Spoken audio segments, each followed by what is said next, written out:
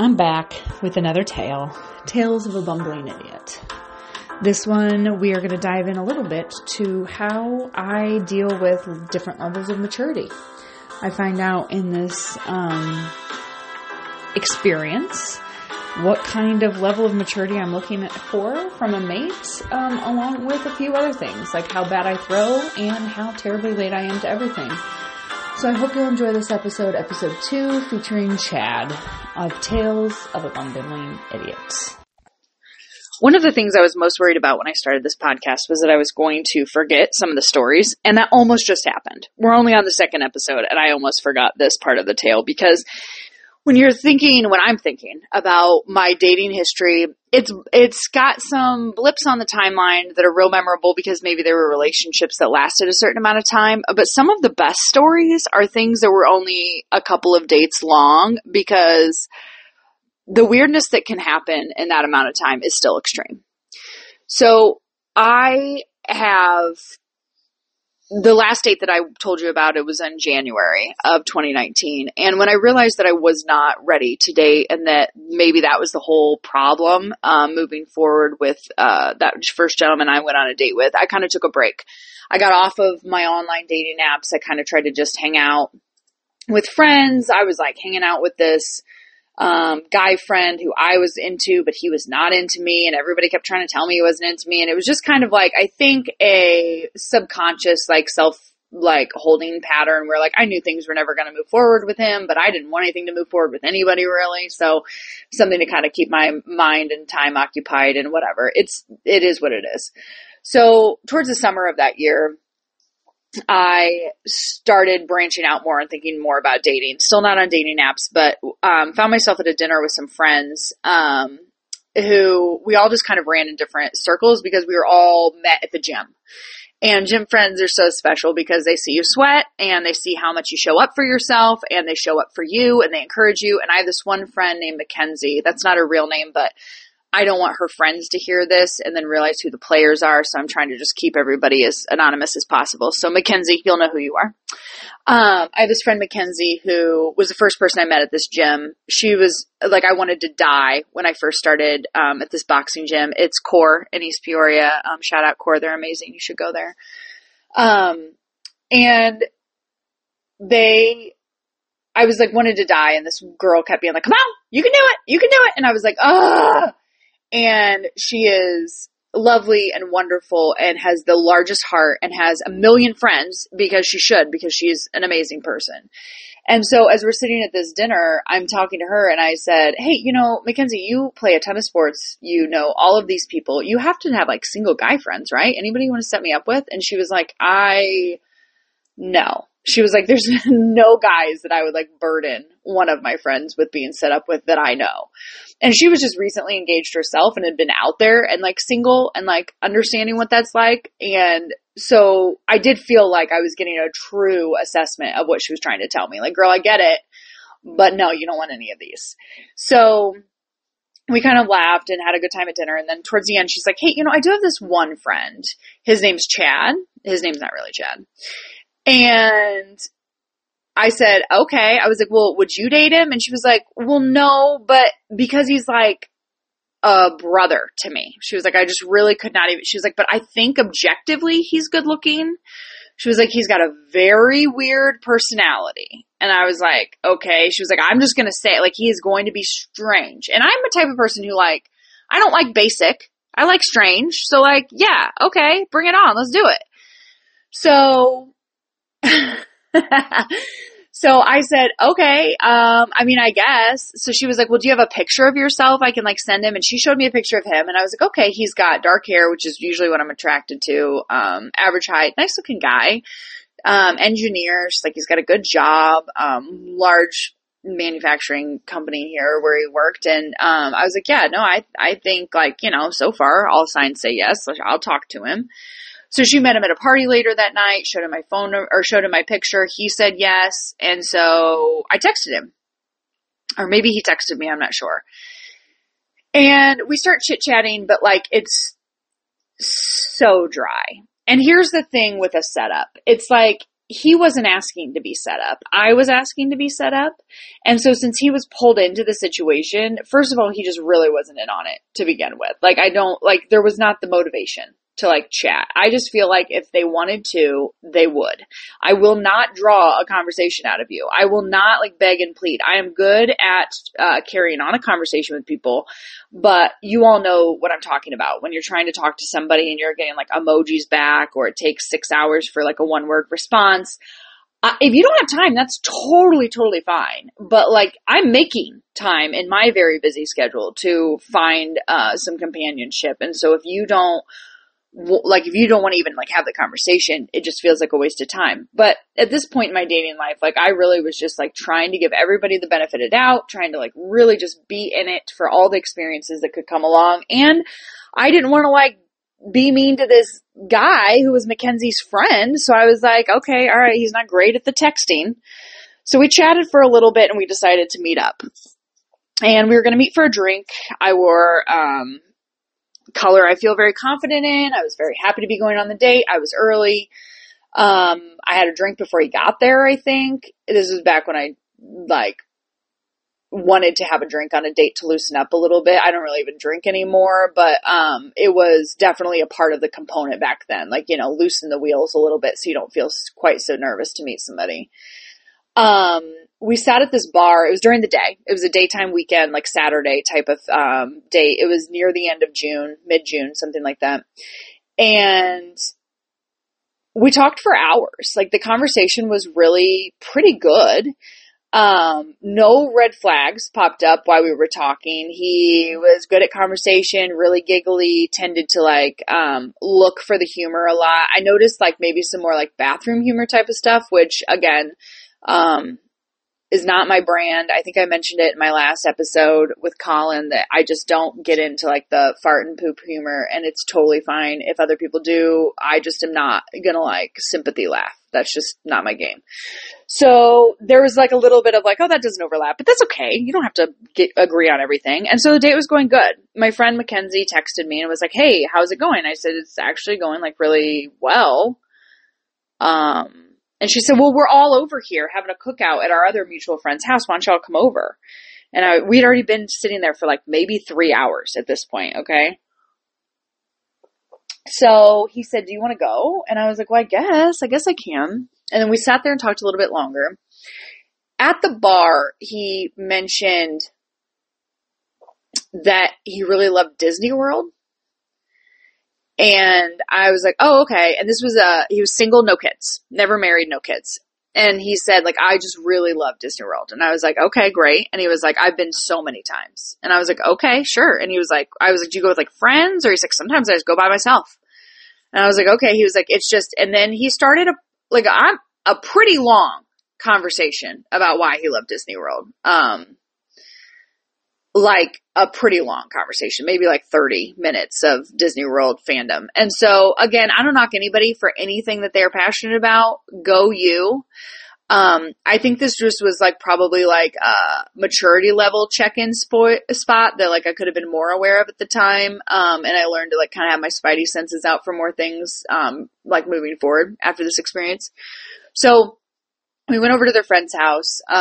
It was awkward as hell because nobody knew me there except for my friend Mackenzie and her boyfriend, and everybody knew that we were on a date and everybody knew him. It was just very strange.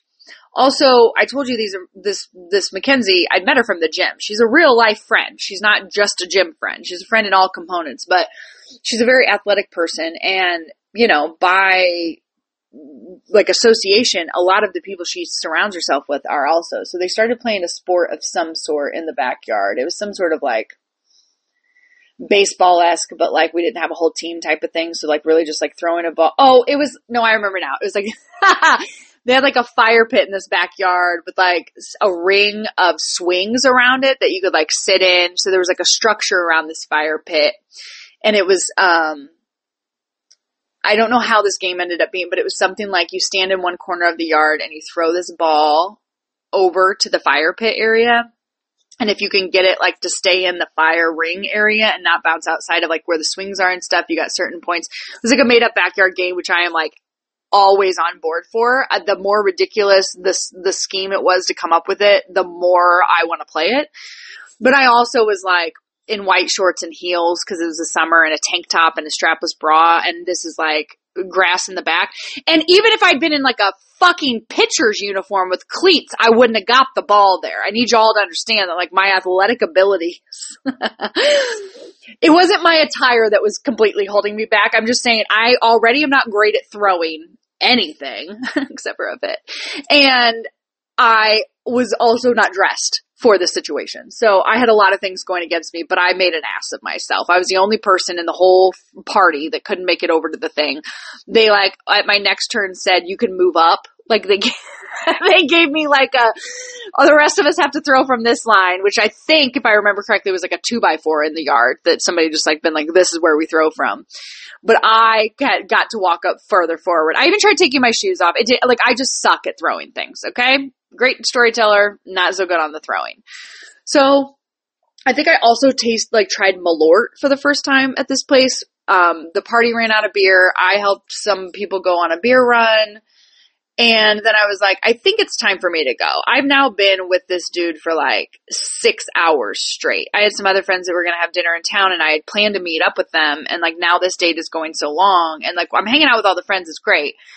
But we're sitting on the couch just watching sports games, and he held my hand on the couch, which for me was a bold move with like a whole living room full of people. Like we're all on the couch. It's our first date. Like I don't know. The handheld hold was like really felt forced. I don't know, but I was like, this guy's trying. I'm just like, let's just do it, So I held his hand awkwardly on the couch.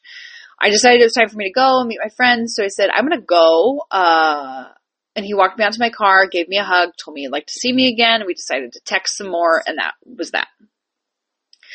So I don't hear from him for like a while. Like I think there's like some random text back and forth, like, hey, how's it going type of thing. But not anything. I'm on the fence if we'll even see each other again. I'm not like wowed by how great of a time it was, but it also wasn't bad. It just didn't really feel like a connection.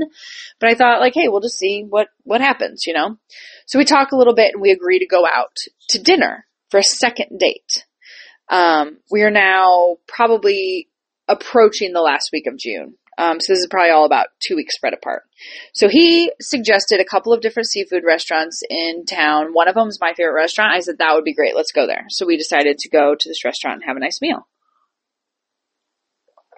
As we're seated, we start to get some more chit chat going. I had like one glass of wine. I'm not as nervous. I'm not as worried about like drinking and having a good time. And he said, I'm going to order some oysters. Do you want any? And I said, no, I've tried oysters before. It's something about the texture. Please feel free. If you want them, like full support, it's just not for me. He said, okay. So we ordered oysters. We order our meal. We're sitting there. His oysters come. And so he's eating them. Oysters aren't an attractive thing to eat. I'm not going to like knock anybody for just like sitting and eating oysters and somebody's just like talking. Like it's uncomfortable. How do I not watch you eat these? I'm not trying to stare at you, but you're talking. It's just a weird thing. So I try to just get into like a little bit of a conversation with him. And he asked me about what I do for a living. And at this point, in my divorce in my life, I was a dental hygienist. That's what I was doing at the time.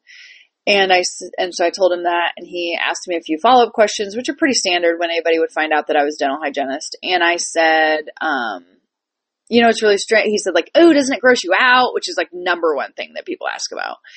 And I said, no, not really. And then he was like, well, the spit and like the blood. And he kind of starts talking about some pretty gross stuff, but he's the one eating oysters. I don't have anything in front of me and I'm not squeamish. So I'm like, well, he's opening up the door. Like, okay. And I said, well, yeah, that's what everybody says. It's not really that gross. I was like, none of that kind of stuff bothers me in the mouth. I was like, I don't like it outside of the mouth. Like, I don't want to see you spit in public. I said, one time I was watching like a crime show and it was about a boxing, ring, and a lot of boxing themes in this episode. And they like had a spit bucket that they had to sift through for evidence. And I was like, I could not handle like that the spit was in the bucket. Like, I don't want to see the spit outside of the body, but as a dental hygienist, it's very, like, it never bothered me. I don't know why this is like my mental distinction. I understand this is not how everybody feels. I was just making conversation because he kept talking about how gross it was. And he said, yeah, I guess spitting's kind of gross. I agree with you. And I said, now I understand when you're working out, when you are, you get a lot of spit going sometimes when you're like really active, and like sometimes I'll see like runners spit or something like that. I was like, and I understand that, but it's just still not like my jam to spit. And he said, well, I'm a runner and I don't spit. And I said, oh yeah, cool. And he said, but I can't seem to swallow it either. So I just kind of let it run out the corners of my mouth and kind of fall down to my shoulders or trail behind me, like kind of like a bulldog. And he made the motion with his fingers, like how the spit would like be like waving in a line behind his mouth, like over his shoulders. And he said, and then eventually it just falls off. And I took a minute to make sure that I heard what he said. And I said, you just let the saliva run out of your mouth when you're running? And he said, well, yeah, what else would you have me do with it? And I said, I don't know, maybe swallow?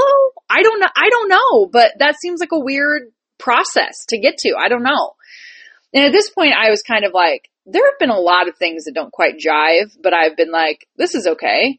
But now all of a sudden I'm like, I don't understand the person that would rather have spit just trail out of their mouth than spit it out or swallow it. Like, now I'm just into a whole nother like frame of mind that I'm trying to really dissect how I ended up sitting at this table with this gentleman when this is, and I thought, you know what, Sarah, it's all right. Like, get over your damn self. So I said, all right, yeah, hey, whatever. I don't run. So whatever you're doing to do it, good job. So we moved on to talk about family. I said, where are you from? You from here? That kind of thing. And he said, I'm from out east. And we talked a little bit about his family, and this was quite a few years ago. So some of the details are a little fuzzy because parts of the story stick out so much. He said, that he recently lost his mom, which was very sad. And we talked about that for a little bit. And then, I think he said she'd maybe passed about a year or so ago, maybe even more than that. And he said the holidays were really rough, but mainly this last Christmas was the worst. And this last Christmas, he was 31 years old, and he went back home out east to visit his dad for Christmas. I think he has brothers, if I remember correctly, but the main part of the story was about his mom and dad. He said, I went out to visit my dad out east for Christmas, and I got really kind of upset because I went out to visit him, and I got there on like the 21st, and he said he wasn't feeling very good. And then on like the 23rd, he said he was feeling a lot worse. And so I took him to the doctor, and it turns out he was like having a heart attack. And so he had to stay at the hospital, and he ended up being in the hospital until for 5 or 6 days. He didn't come home till the next week. And so it was like the almost New Year's Eve before I got to open my presents. And before I could say anything, he said, and it didn't really matter anyway, because when my mom was alive, she got me like a lot of presents. And now that it's just my dad, he only buys me like 3 presents, I think. I think what I got was 3 presents that year. And then he started to list off the 3 things that he'd gotten as a gift from his dad for Christmas. And this is the part that stopped me dead in my tracks, because I love to get presents. I don't know a single person on the planet who does not like to receive gifts. But as a grown-ass woman who has my own shit in my own house, I cannot ever think of faulting a family member for not giving me enough gifts at a holiday time. And I also cannot comprehend thinking in such a selfish manner when a family member is clearly having a health issue. And if this is how this gentleman lives his life, more power to him. This is not the frame of mind that I can put myself in. And so I just really kind of checked out mentally at that point. We can continue the conversation, but given how shitty he talked about his dad for the following 20 minutes after that, and why the presents weren't good, and why he shouldn't have had to wait. And his major gripe was his dad knew he wasn't feeling good before he got there. So if he would have went to the doctor and had this looked into, his Christmas wouldn't have been delayed because he could have maybe gotten ahead of this. Now, I know some of you are thinking like, well, maybe he was meaning like he was just upset about his dad being sick over the holiday, and that like he was, nope, it wasn't that. Nope, it was not. It had nothing to do with his dad's health. I was there. I was in the conversation. He brought up the presents more than the dad's health. There was a major present focus. The gifts were the only thing that mattered in this conversation. And that is just a really hard pill to swallow. So we finished up our supper. I said I was going to head home. He gave me a hug at my car. He texted me 5 days later on July 5th and said, "Happy belated 4th of July." And that was the last time I heard from him. Now, my friend Mackenzie got married a couple of years ago, and I was lucky enough to be invited to the wedding. I was late to the wedding because I'm late to everything in my entire life, not because I don't care, not because I don't know, because I just really always overestimate how much I'm going to be able to get done in a select amount of time. And I am always trying to cram one more thing at the last minute. And it's usually, especially with getting ready for a wedding, it's usually like, ooh, let me curl this one more piece of hair. And then it's like 45 minutes later, my hair is burning and I've got eyelash glue in my bangs and I have to call in sick to work or whatever the thing is. So I'm arrived late to her wedding, and she was getting ready to walk down the aisle. I found the bride at the back of the aisle, and she said, "Go ahead and walk in." And I said, "I don't want to walk in before you. It's your time." And she said, "Get in there so that everybody can be seated before I walk in." And I felt so awful. So Mackenzie, you know who you are. I'm sorry that I was late to your wedding. You know I love you hard. And I've tried to show up early for everything, and I'm always late. But this gentleman, Chad, was at Mackenzie's wedding because they're friends, obviously. And at Mackenzie's wedding, she did this really fun thing where instead of waiting to be released to go to the food line, if somebody from your table would come up and sing a bit of karaoke, your table could get up and go eat. And it was just like a really good icebreaker to get people, A, out on the dance floor, B, get random bits of music played in the reception to get the party started, and C, people like didn't care about going to eat. They were like waiting to see who the next person was that was going to sing and what ridiculousness they were going to sing. And it was super fun. So if you're a bride looking for an exciting option, that was fun.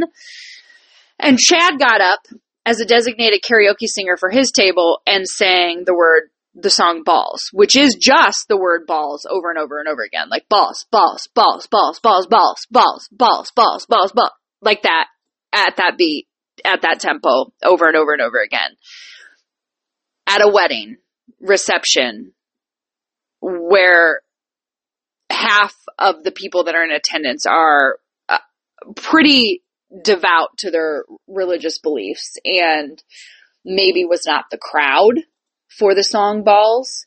And so if there was a point in my life where I was ever super double sure that I'm glad that I did not try something a little bit harder, it was at that moment, at that reception, when I listened to Chad have to be told by the MC, okay, yeah, your table can get up and eat, just to get him to stop singing the song Balls at a wedding reception.